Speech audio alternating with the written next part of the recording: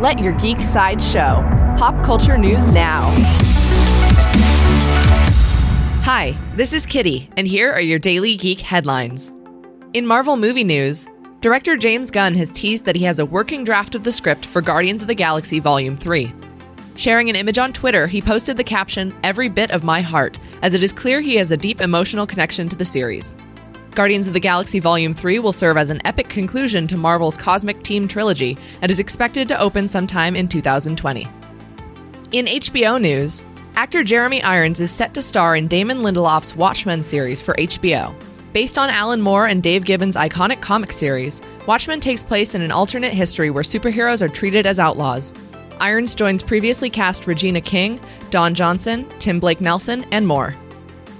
In cartoon news, Nickelodeon has released the full animated theme song for its upcoming Rise of the Teenage Mutant Ninja Turtles series.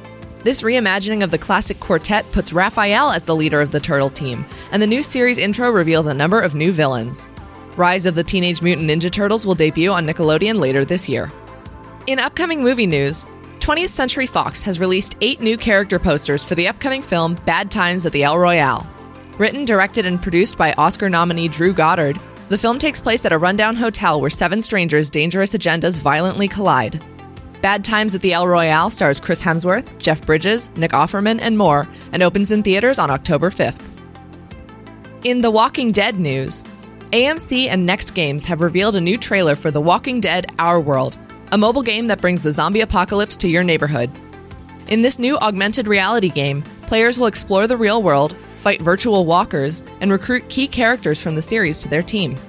The Walking Dead: Our World launches for iOS and Android devices on July 12th. This has been your Daily Geek Headlines Update. For even more ad-free pop culture news and content, visit geeksideshow.com. Thank you for listening, and don't forget to let your geek side show.